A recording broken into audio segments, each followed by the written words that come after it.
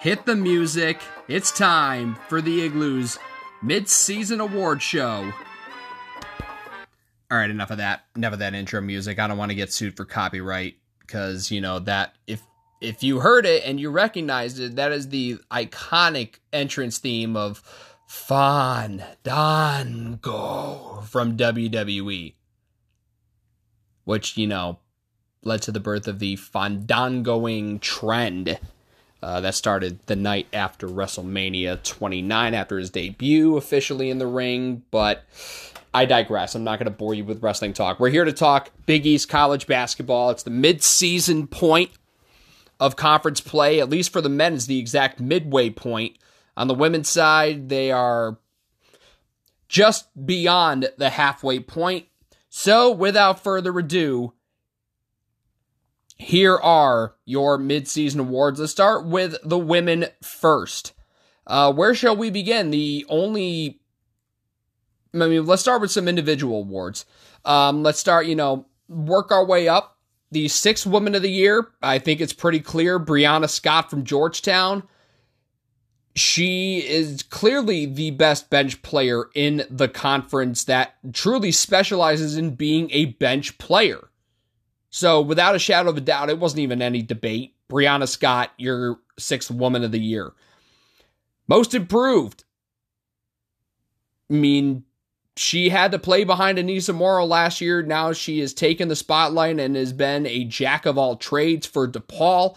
It is Anea Peoples. She had some injury issues last season, but now that she's fully healthy, I mean, she's been balling out, and she had a monster game against St. John's about a week ago that really cemented her place, as the most improved in the conference this season. Coach of the year, I want to give it more time because I feel like Georgetown is more than capable of getting on a bit of a run to end conference play.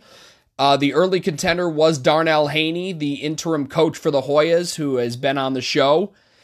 It was a close call, but as of right now, and again, these are all subject to change because you still got the month of February and into the first few days of March for those things to change. But right now, Coach of the Year, Gino Auriemma. I know that it's like, give it to somebody else. But listen, Haney had a good case. Joe Tartamella had a surprisingly good case despite, a really slow start, but now being at 8-3 in Big East play. But I think that slow start kind of hinders him a little bit. And I got to give it to Gino. But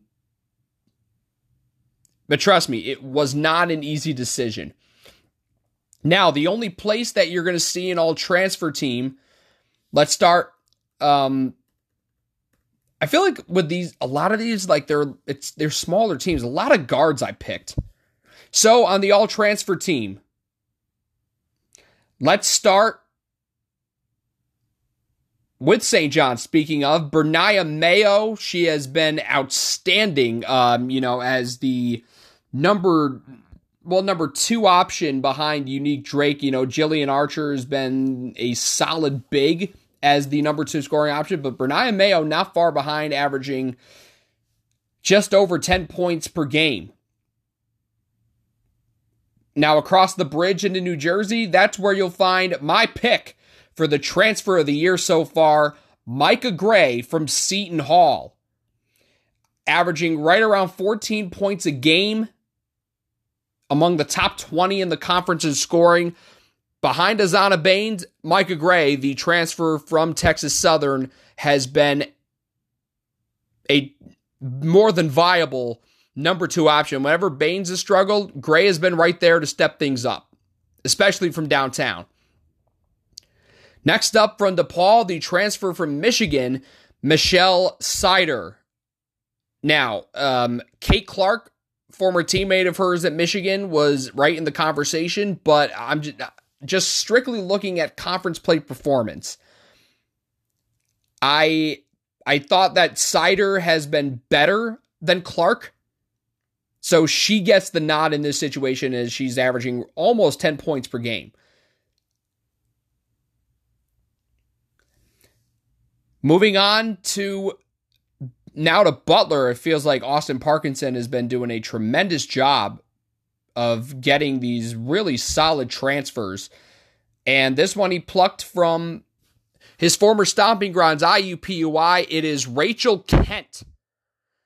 Kent has been the second leading scorer for the Bulldogs behind Caroline Strandy, another transfer who was now in year 2 with Butler after coming over from Minnesota.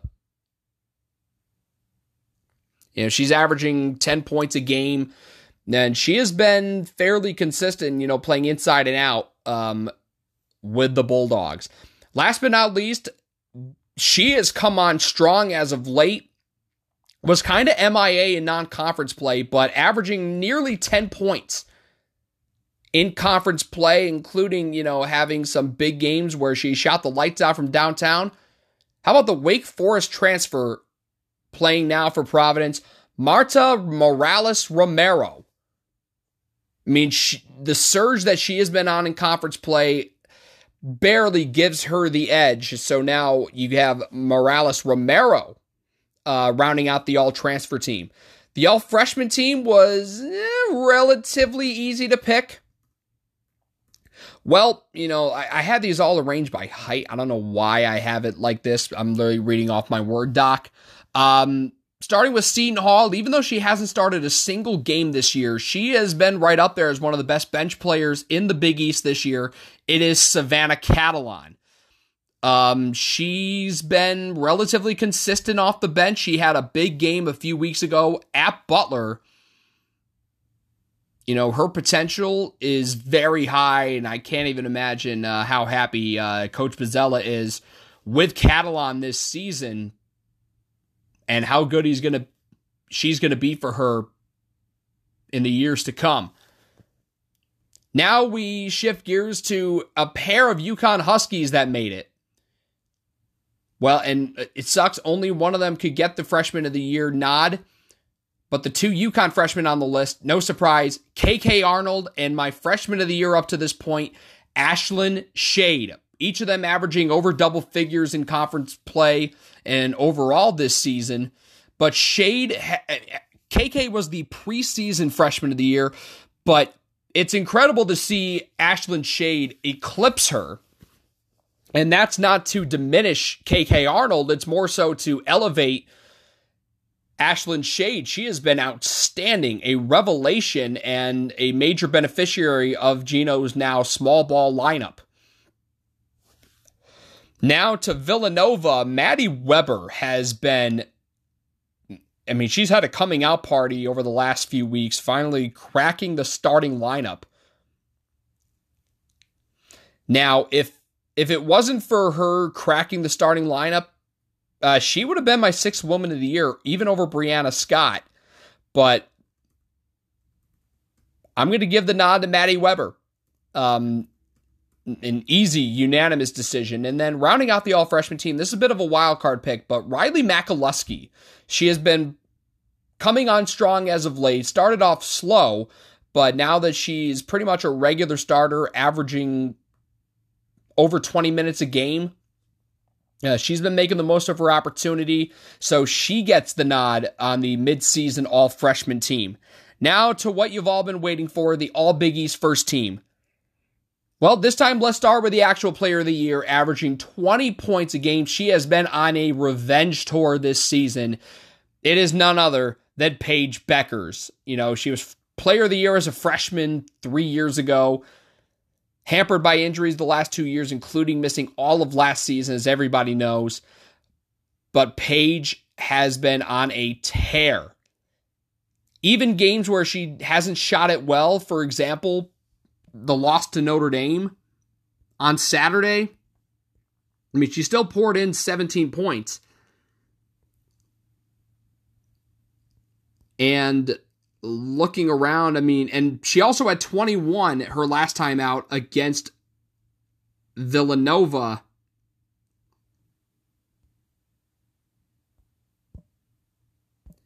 And I'll get to that a little later on. Speaking of Villanova, this is a unanimous first team selection. Lucy Olson, You would think that Villanova's going to take quite a step back after losing Natty Segrist, a generational talent. But Lucy Olson right there to pick up the slack. She's leading the conference in scoring, averaging 23 points per game. I mean, she's had some monster performances throughout the year, although she has tapered off a little bit in Big East play, but still putting up really outstanding scoring numbers. And then you got a trio of forwards rounding out the first team. Emma Ronzik from Creighton, who, had a bit of a down year last year. She was all Big East in 2022, but she has really come on strong, leading the Blue Jays with 18 points per game. And then someone that's been even better, Liza Carlin from Marquette. She is averaging right around 19 per game.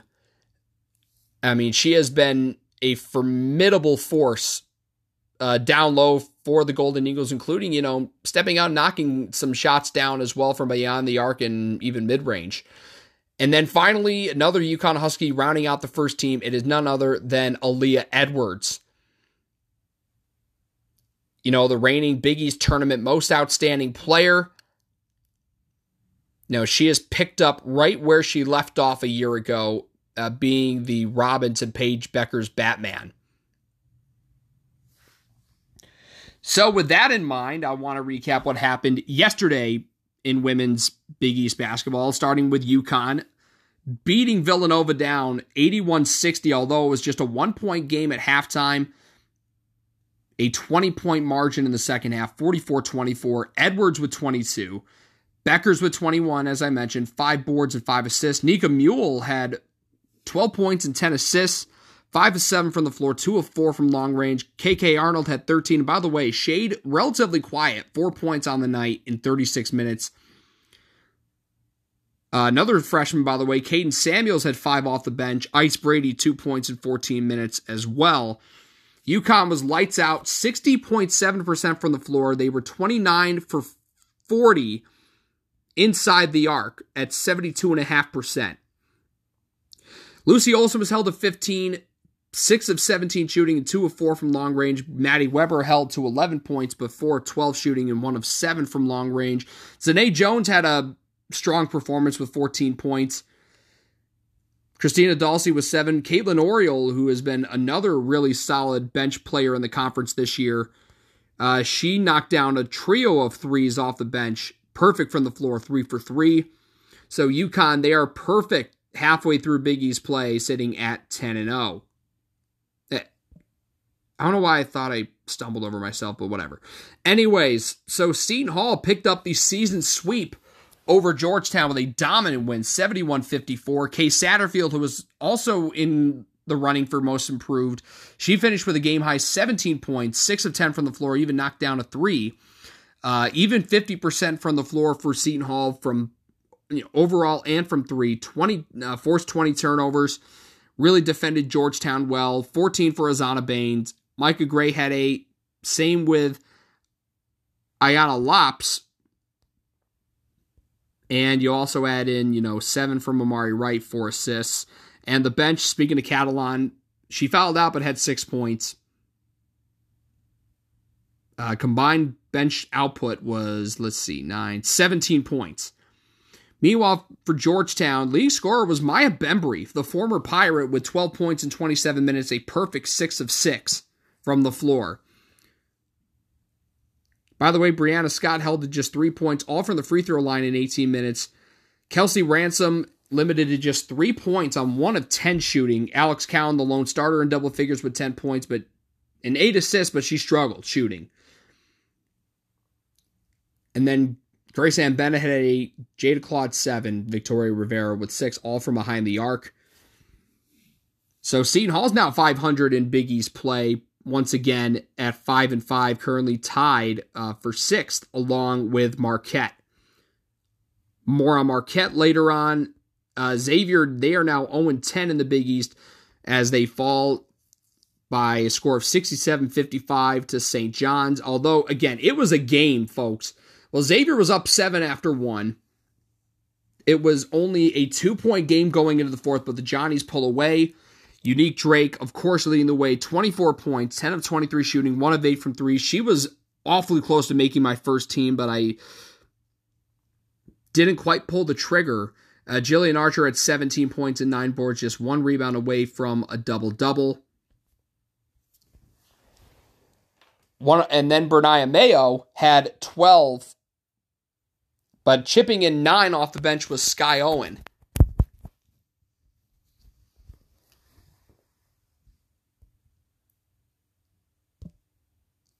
As for Xavier, they got 15 each from Michaela Scarlett and Taylor Purvis, 11 off the bench from Nyla Blackford. But, I mean, St. John's was better from the floor, 42%, including over 50% inside the arc. Meanwhile, Xavier was just 4 of 16 from 3, 21 of 58 overall. By the way, for UConn Villanova, I'm just trying to check the turnover numbers here because I feel like that would be important. But alas, yeah, not really. Wasn't really. Meanwhile, I had a gut feeling about DePaul going into Hinkle and beating Butler, but Butler led 21-14 at the end of the first. But thanks to 24 from Anaya Peoples, 11 of 16 shooting, and 2 of 3 from long range, DePaul leaves with a 67-57 win. 4 of the 5 starters in double figures, 12 from Jory Allen, 10 each from Maeve Mackerlin and the aforementioned Michelle Sider. DePaul on the game, 46% from the floor, for 16 Butler turnovers. The only player in double figures, well, Rachel Kent had 10, but the leading scorer, Caroline Strandy, with a dozen. The bench for Butler really came to play, totaling 20 points, 9 points from Kendall Wingler, 6 from Sydney James, and 5 from Carson Norman.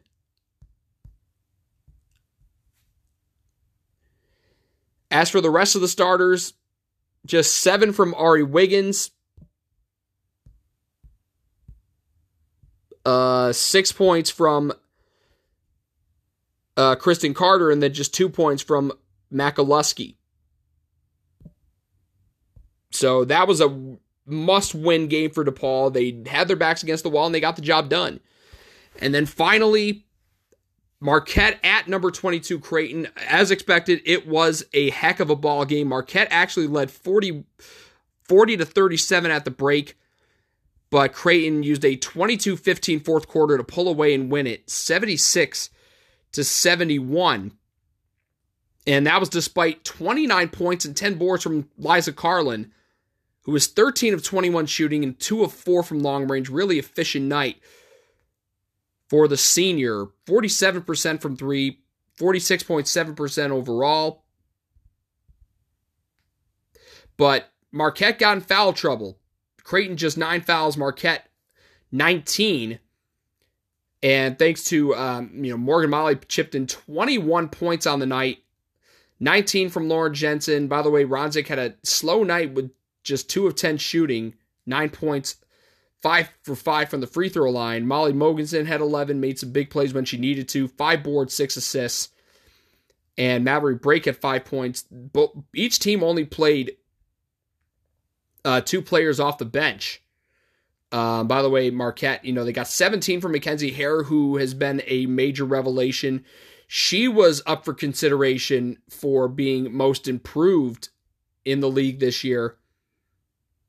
She's raised her points per game total by 8. Averaged 7 points a game as a freshman, now averaging 15 as a sophomore. Jordan King, tough night for her, 9 points on 4 of 13. But they did get 6 off the bench from Lee Volker. So now at this point, UConn 10-0, Creighton in second at 8-2. St. John's just a half a game behind at 8-3. Villanova at 6-4 is in fourth. Providence in fifth, surprisingly at 5-4. Erin Bath in her first year, she was also considered to be Big East Coach of the Year, but on the lower end. Tied for 6th, Marquette and Seton Hall 5-5. Georgetown now falls to 8th at 4-6 after losing back-to-back games on the road in that New York, New Jersey road trip. DePaul 9th at 3-7. Butler 10th at 1-9. Xavier dead last at 0-10.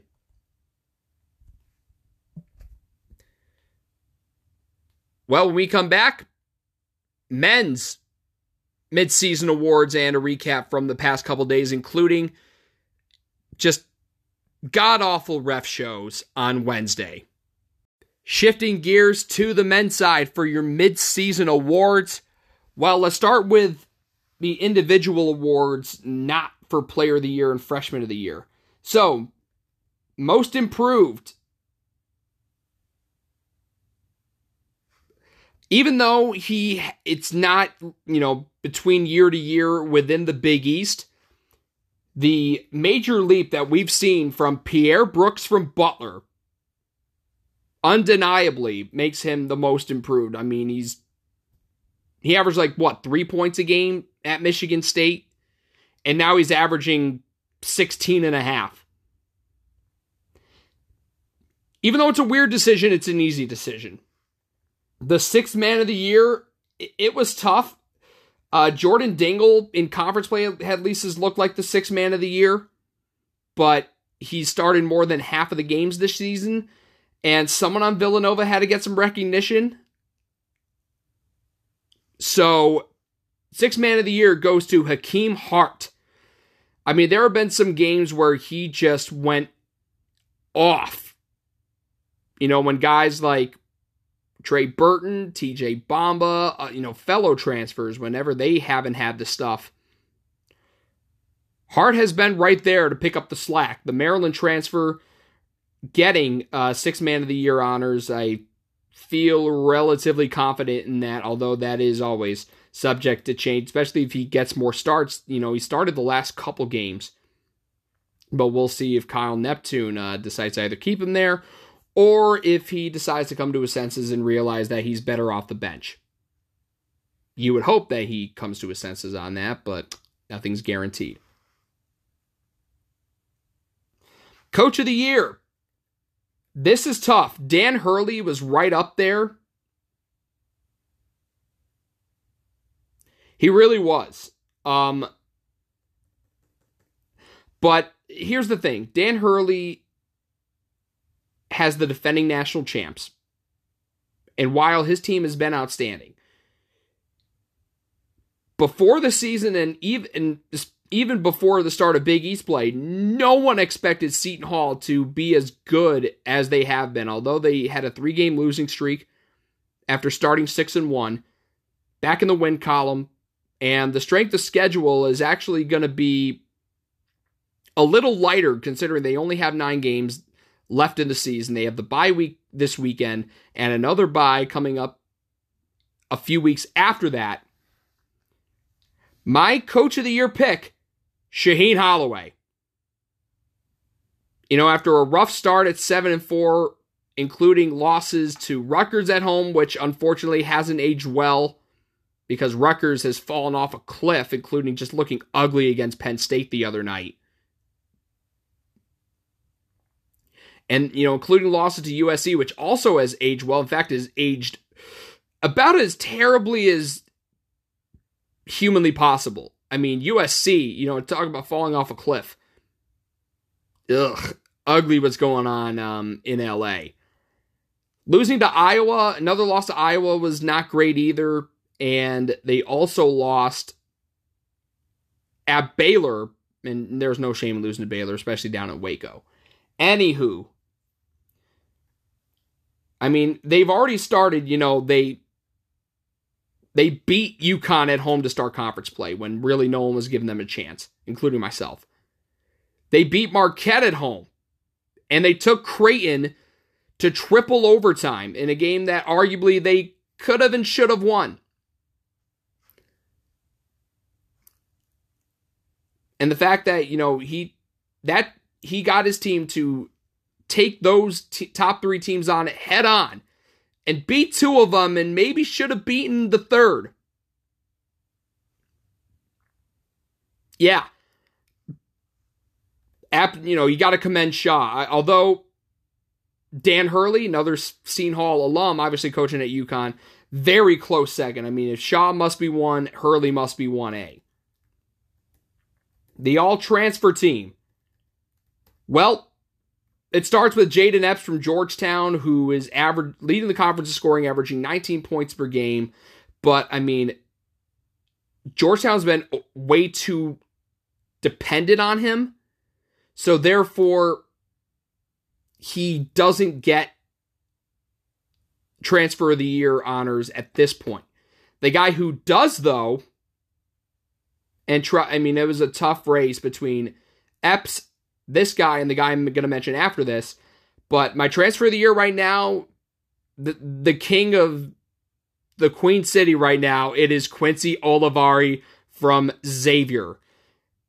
Averaging 18 points per game. He's the best three-point shooter in the conference this year, shooting 44% from long range. He has been the driving force behind Xavier's resurgence after a really tough start to the season. He led them to a win over Cincinnati that really got momentum back on their side, and now they're 5-5 in conference play at the halfway point. Got to commend him. Then I got Pierre Brooks from Butler. I mean, the most improved player in the conference absolutely gets the nod for the all-transfer team. I feel like that was a lock too.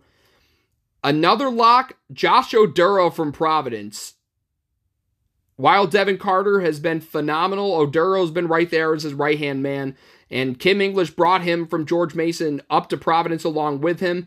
And that has paid dividends. And then last but not least, this is an under-the-radar pick. And you know what? If you want to come at me for being biased, sure. Listen, Cam Spencer was right up there as a potential addition to this team. But because of the fact that he's shot out of a cannon, no one expected him to be the interior presence that he was expected to be. When he arrived at Seton Hall, Jaden Bediako. While, the guards for Seton Hall have been outstanding, mainly Kadari Richmond and Alamir Dawes, Bediako has been under the radar as a very good big man who is actually leading the conference in offensive rebounding. Which is really good, if you ask me.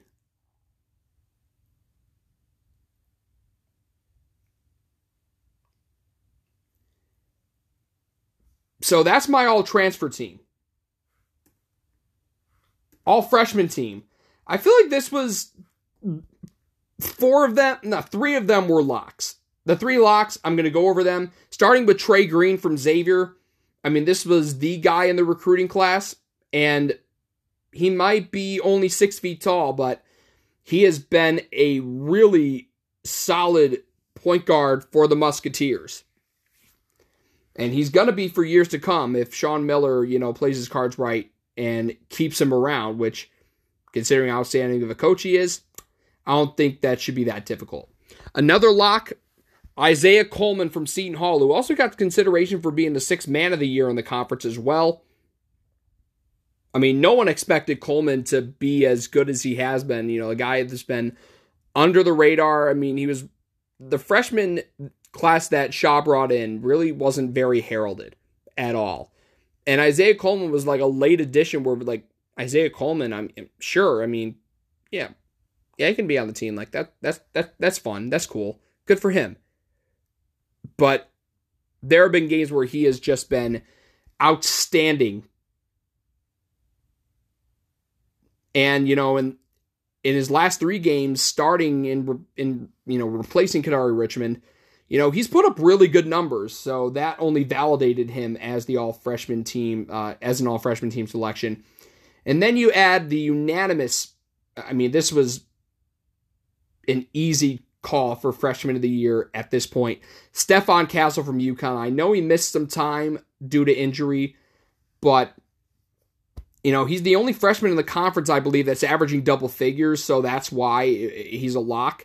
I mean, there's a reason why he was one of the top 10 high school recruits in the country coming into this season. And he's proven that and then some. This might be a controversial pick, but I'm kind of just looking at this from just a Big East play perspective.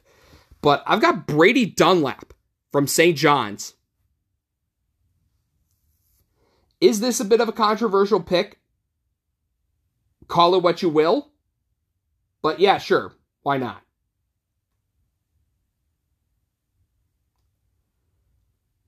I mean, there have been games, I mean, he's been inconsistent, sure, but in conference play, he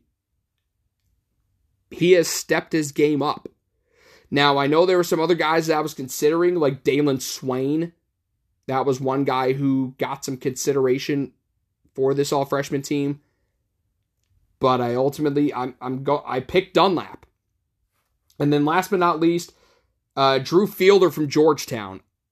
This was a guy who Ed Cooley was really high on, and for good reason. I mean, this league is so old in terms of the talent. Like, it's so old that a guy like Drew Fielder with his numbers, like really, he's all freshman? But, I mean, what other options do you have? I mean, Swain, sure.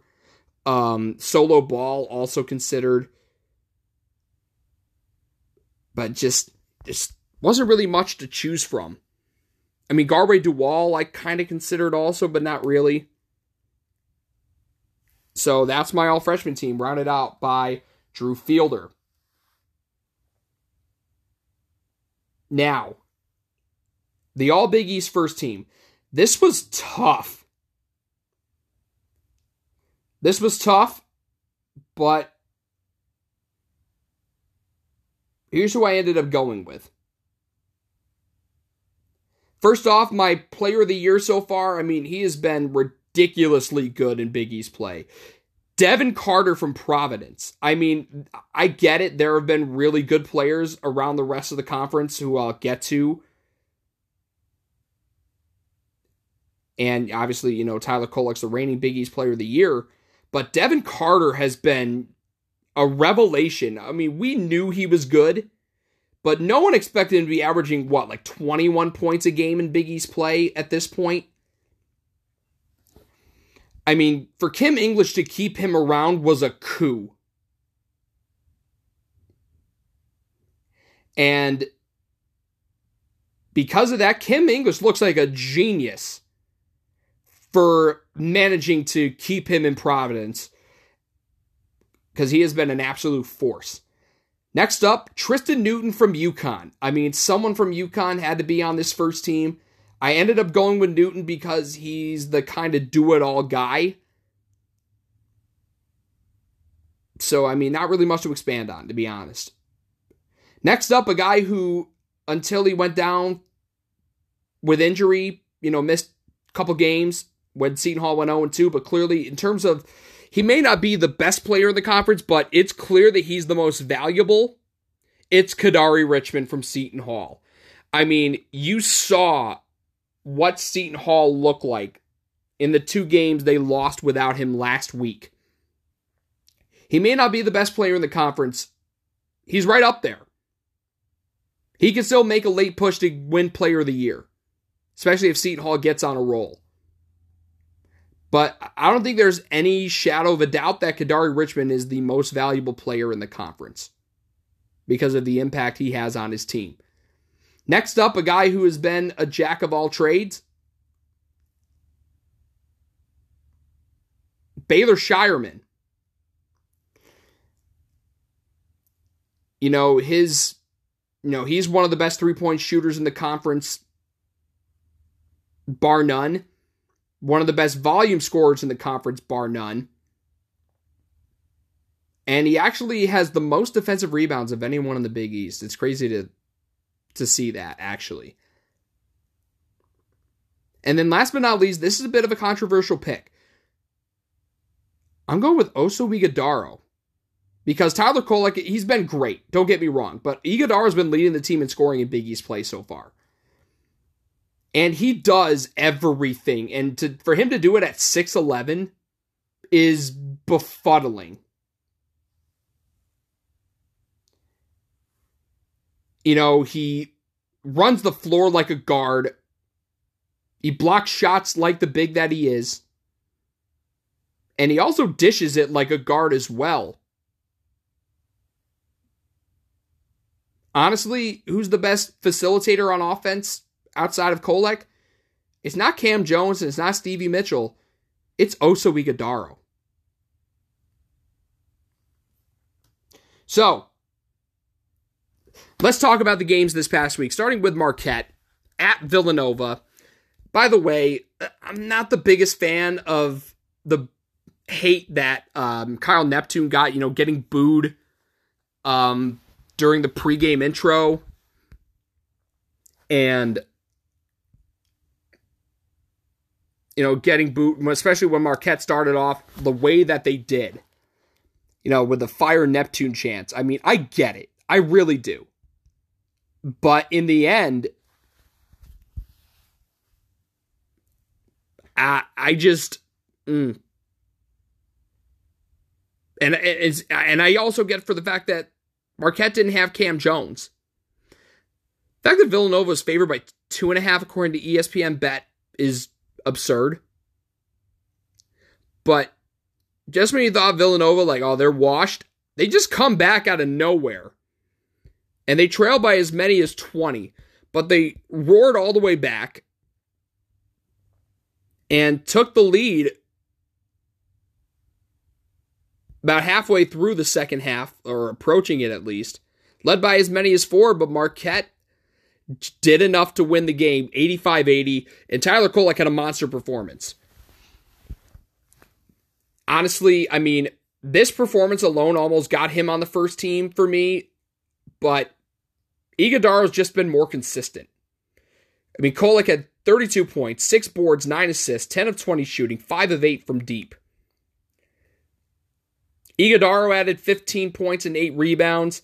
David Joplin and Stevie Mitchell each with a dozen. Ben Gold got the start because Cam Jones was out. He only played 17 minutes, and got 3 points only, but playing 31 minutes off the bench. In his return from injury after messing up his shoulder, Chase Ross had 11 points, 3 of 5 from the floor, 2 of 3 from deep. 50% overall for Marquette, 10 of 22 from long range. Meanwhile, Villanova, 39% from the floor, 11 of 32 from threes. Sure, they made more threes, sure, but their percentage was much worse. 17 of 17 from the free throw line, by the way. And the foul discrepancy, 22-14. I mean, more on this ref show later on. But Eric Dixon and TJ Bamba each with 24 points. By the way, it's crazy, Hakeem Hart, listen, it goes without question, he's so much better off the bench. Scoreless in 11 minutes as the starter. Mark Armstrong, who has been the starter for basically this entire season up until the past week, 5 of 18 from the floor. I mean, shot selection wasn't great. 2 of 8 from 3, but still finished with 16 points, 8 boards, and 3 dimes. Add an 8 from Tyler Burton, who fouled out, 6 from Justin Moore. I mean, Moore has been a non-factor this year, which is just, he's coming back fully healthy, and the fact that, it's weird and a little disheartening to see him play at this level when we all know he's capable of being so much better. So Villanova, with that loss, they're now 4-6 in the Big East. They're in 9th place. And so moving on, Seton Hall got Kadari Richmond back. I was kind of encouraged that, Kadari made the trip with the team to Chicago, and that kind of told me, okay, he's going to play. How much was he going to play? Well, I was expecting in the 20-minute range, 15 to 20. And that's what he got, 18 minutes, 6 points in his return, 7 rebounds, 2 assists. He didn't need to do too much because DePaul sucked in this game. They sucked. I'm just watching this, I'm like, DePaul can't be that bad. But they were. Got out rebounded 46 to 30. 3 of 20 from deep. 22% as a team. And Seton Hall beat them 72 to 39. It was 31-18 at halftime, 41-21 in the second half. By the way, Seton Hall is a team 4 of 17 from deep, which is not very good. But inside the arc, they had their way with a very undersized Blue Demon squad. 26 of 42 from 2. And points in the paint was 44-12. Points off turnovers, 23-3. Fast break points, 21-4. DePaul never led. Seton Hall led by as many as 36. And again, a 46-30 edge on the glass. And Seton Hall rebounded 36 of their 50 misses, of their 39 misses. Like, that's incredible. Dre Davis had 16 points and 12 boards. Isaiah Coleman, 15 points on the night in 30 minutes. 12.7 boards from Jaden Bediako, 8 each from Dylan Adewusu and Alamir Dawes. Jaquan Sanders had 5 off the bench in 10 minutes. And then you add 5 points, 2 points rather, from Elijah Hutchins Everett. Meanwhile, for DePaul, only one player double figures, and that was Deshaun Nelson, who had 11 off the bench. The starters combined for just 21 points, 7 from Elijah Fisher, 8 from Jalen Terry, and the fact that he had to take 7 threes, it just goes to show, like, they need Chico Carter back. They need him back because you need a solid 3-point shooter at the guard. I mean, Jeremiah Odin's a viable 3-point shooter as like a stretch 4, but like he's been really quiet as of late. Meanwhile, Churchill Abbas 3 points, Jaden Henley 3 points off from the free throw line. They got 4 off the bench in 22 minutes from Keandre Young, and they got 3 all from the free throw line from Mac Etienne. So Seton Hall needed that win. They got it done in emphatic fashion as they enter the bye week. Wednesday night, where do I begin? The fucking ref shows that we saw. This crew, led by Brian O'Connell, who, by the way, apparently tried to kick a fan out, and the security guard was like, dude, really? Nah. This game had 46 fouls. 46! And Xavier, I mean, that was a gut feeling. I'm like, yeah, I'm feeling Xavier. And boy, thank God I was right. Led by 23 points each from Quincy Olivari and Desmond Claude. Muskies win the game 88-77. They also got 19 from Davion McKnight. I mean, the three of them, again, 65 combined points. And they got some good production off the bench. Trey Green with 6, all from behind the arc, and then all from 2 points. Shasha Shiani with 6 of his own, 7 rebounds and 4 assists. Dalen Swain had 2 points in 17 minutes, which included a breakaway dunk that forced the St. John's timeout. Abu Usman, it says he got 6 fouls. What? He must have gotten like 5 plus a tech. I have no idea. Just yuck. And then they got 4 from Gidis Nemiksha, I should say. Meanwhile, for St. John's, Dennis Jenkins with 25 points. He was considered for the all-transfer team, but I ended up leaving him off. I have my reasons. Joel Soriano, I might have snubbed him from the first team. 21 points, 15 rebounds, 8 of 14 from the floor. Chris Ledlam at 7. I mean, they only had 3 starters that scored. Simeon Wilcher started and played 3 minutes. I don't get it. Jordan Dingle played 28 minutes off the bench and had 12 points. RJ Lewis had 5 points in 14 minutes. I feel like the bench did more than the starters. I mean, at least, I don't know. The starters combined for 53 points, bench at 24. And they played a lot of guys off the bench. 7 to be exact. Naheem Elite had 2 points in 11 minutes. Delnap had 2 points and Zuby Ejiofor had 3.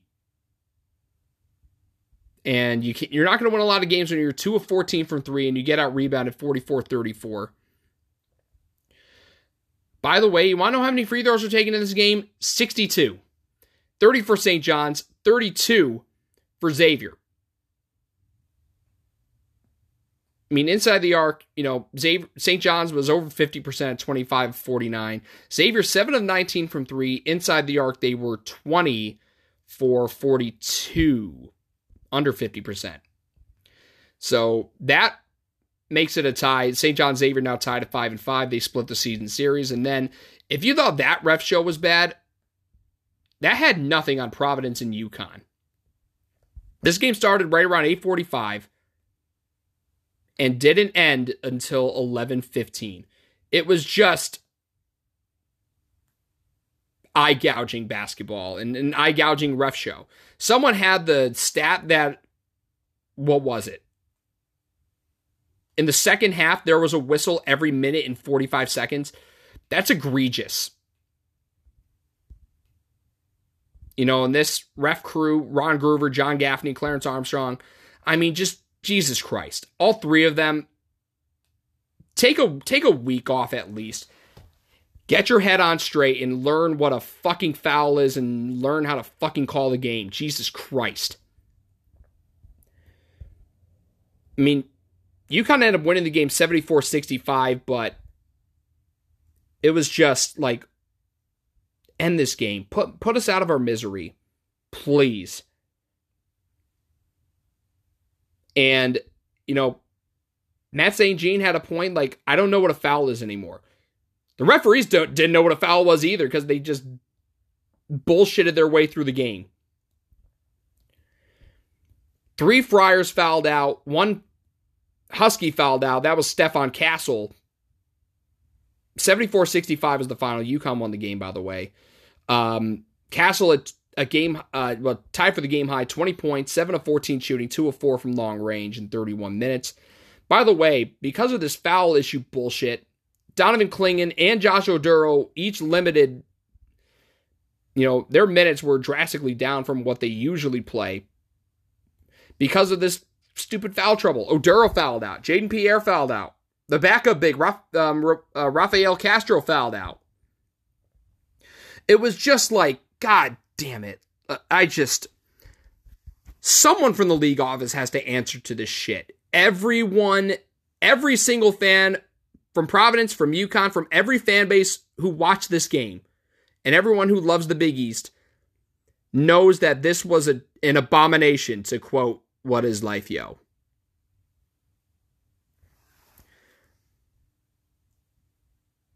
And listen, I know Tim Brando's been on the show. I just don't agree with and I don't approve of the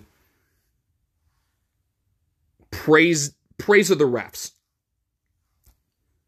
That's clearly, it was just so stupid. This is a well-officiated game. No, it wasn't.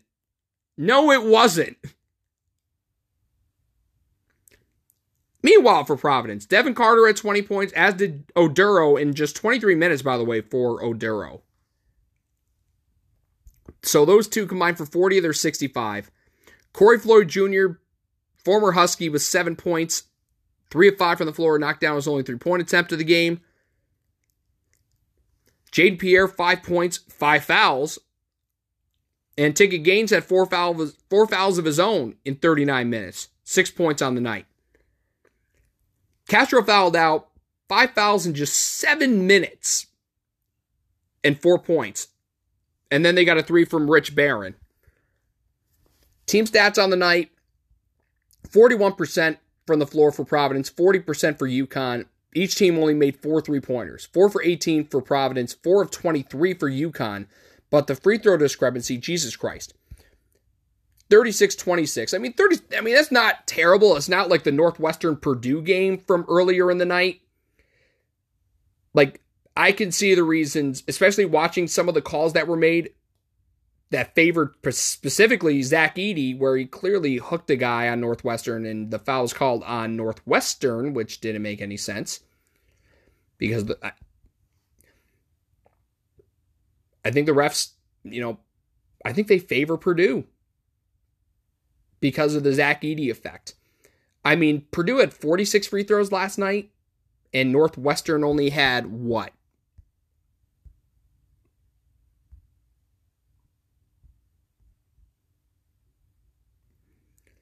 How many free throw shots did Northwestern had 8 free throws and Purdue had fucking 46? And this game went to double overtime when probably it shouldn't have because of that bullshit. But whatever. But Providence, because of the fact that they left a lot of points at the line, 13 of 26, they left, they only made 50% of their free throws, and they left 13 points at the line. UConn's 26 of 36, which is much better. They still left 10 points they still left 10 points at the line, but you're not going to win a lot of games when you're only shooting 50% from the free throw line. This game just had no flow. You want flow. You want a flow to the game. And that clearly didn't happen. The fact that between 2 games, 92 fouls. As Dan Hurley said to Kim English across the sideline at some point during the game, the fucking Big East, man. The fucking Big East and their fucking ref shows. Val, I'm pleading with you. Please address this and please make it stop. Hold these refs accountable and make them do better. Please. Sincerely, all Big East fans, including myself. I know that I'm not really the type to, I shouldn't be the one speaking on behalf of all Big East fans, but all Big East fans will agree with me.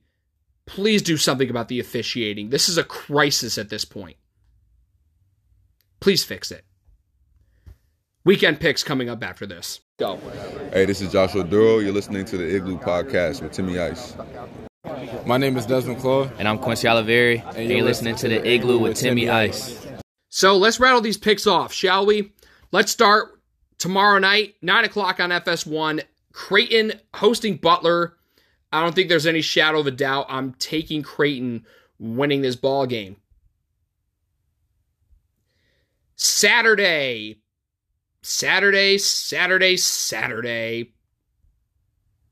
Now,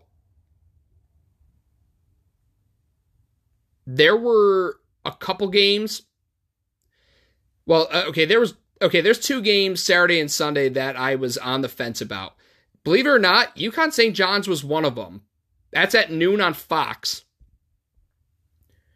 Now that Donovan Klingen's back, the interior matchup is going to be a lot more difficult for St. John's because, Joel Soriano was able to have a much better game, dealing with Samson Johnson and Singare instead of Klingen, because that was UConn's first full game without Klingen after he suffered the injury against Seton Hall at the start of Big East play.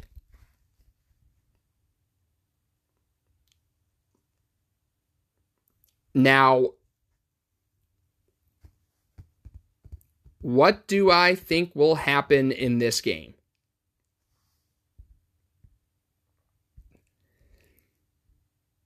I mean, I'm honestly, it's really tempting to pick St. John's in this game, but UConn is so hot that UConn is so hot that it's hard to pick against them. It just is. But I'm going with an upset. Give me St. John's taking down number 1 UConn. I said what I said. Deal with it. Anyways, 2 o'clock on FS1, number 9 Marquette at Georgetown. I mean, no doubt in my mind Marquette wins the game. 9:30 on FS1, which is an 8:30 Central tip time on a Saturday night. Ugh, yuck. Xavier at DePaul. Xavier's going to win the game. But I think Xavier will make it more of a game than anticipated. If I want to go with exact picks, by the way, in terms of like what do you think the final score is going to be? Well, starting with Butler Creighton, I think Creighton's going to win big.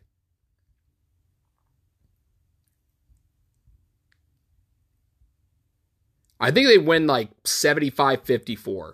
Like, I know that both of these teams know how to get up and down the court, but like,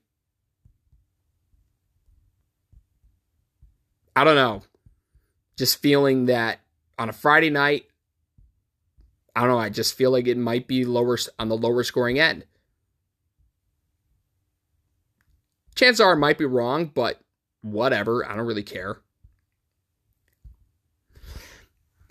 Meanwhile, do I expect UConn St. John's to be a low scoring game? I wouldn't be surprised, but again, St. John's, I think they'll get the upset.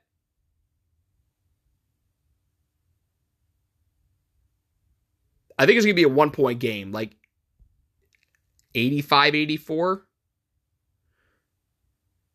Or do I think like, hold on. Let's just say, I'm going to say, make it 85-64 Creighton, and then 75-74 St. John's. Marquette Georgetown, final score pick.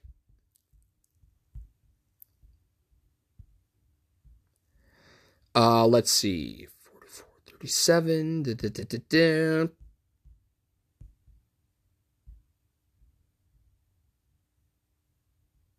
And I'm sorry for the long pause here. I'd rather not be saying because I feel like that's something that's very common, and I just did it. When people they don't know what to say, or they lose their train of thought, etc., etc. 92-74 Marquette. As for Xavier DePaul, I think DePaul, they're going to put up a fight. They seem more energized with Matt Brady, although they played terribly on Tuesday.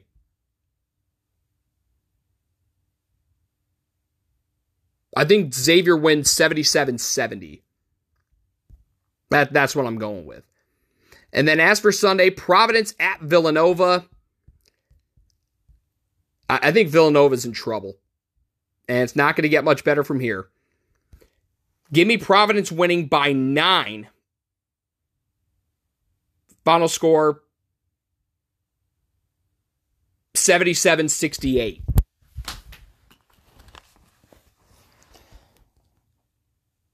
Okay, now on the women's side, these games happening Saturday and Sunday. On Saturday, Seton Hall at Villanova. I'm going to take Villanova finishing the season sweep. Marquette at Providence. Don't be shocked if Providence puts up a fight and really challenges Marquette. I don't know if they're going to pull an upset, but I'm going to take Marquette, and I think it's going to end up being close. Sunday, got a pair of games. Where do I begin? Let's start Creighton at Butler. Yeah, Creighton's winning this game. DePaul, Georgetown. I know DePaul got right with a win against Butler, but Georgetown, I think they needed a tough stretch like they did against St. John's and Seton Hall. You know, they lost a close one to the Red Storm, and then Seton Hall dominated them, for what it's worth. At halftime, they were down. They got doubled up in the first half, 38-19. I think Georgetown bounces back with a big win at McDonough Arena. And then St. John's at UConn at Gamble. I mean, this goes without saying. UConn's going to win this game, and they're going to win it big. So that's going to do it for this edition of the Igloo. I might have a new episode out on my birthday, which is Monday. If not, it'll probably come Tuesday because I might be preoccupied with my birthday on Monday. I also ref that day as well, but that's earlier in the day, so like at 4:30, so I might have time to do it, but no guarantees. I'll I might keep you in the loop on Twitter. Follow me there if you haven't already at The Real Timmy I. Same on Instagram. That's going to do it for this edition of the Igloo. Thanks for tuning in. I hope you enjoyed the Midseason award show. And I really want to know, when I tweet this out, feel free to reply to the link to that episode by letting me know who your All Big East teams would be, men's and women's, who your extracurriculars are, transfer of the year, or hell, even all transfer team, who's your freshman of the year, all freshman team, who's your coach of the year, 6-man and 6-woman of the year, most improved, any other superlatives that you got, hit me with them. And by the way, Midseason award, and he will be the Big East Twitter person of the year, Blue Demon DeGenny's my Midseason Big East Twitter persona of the year.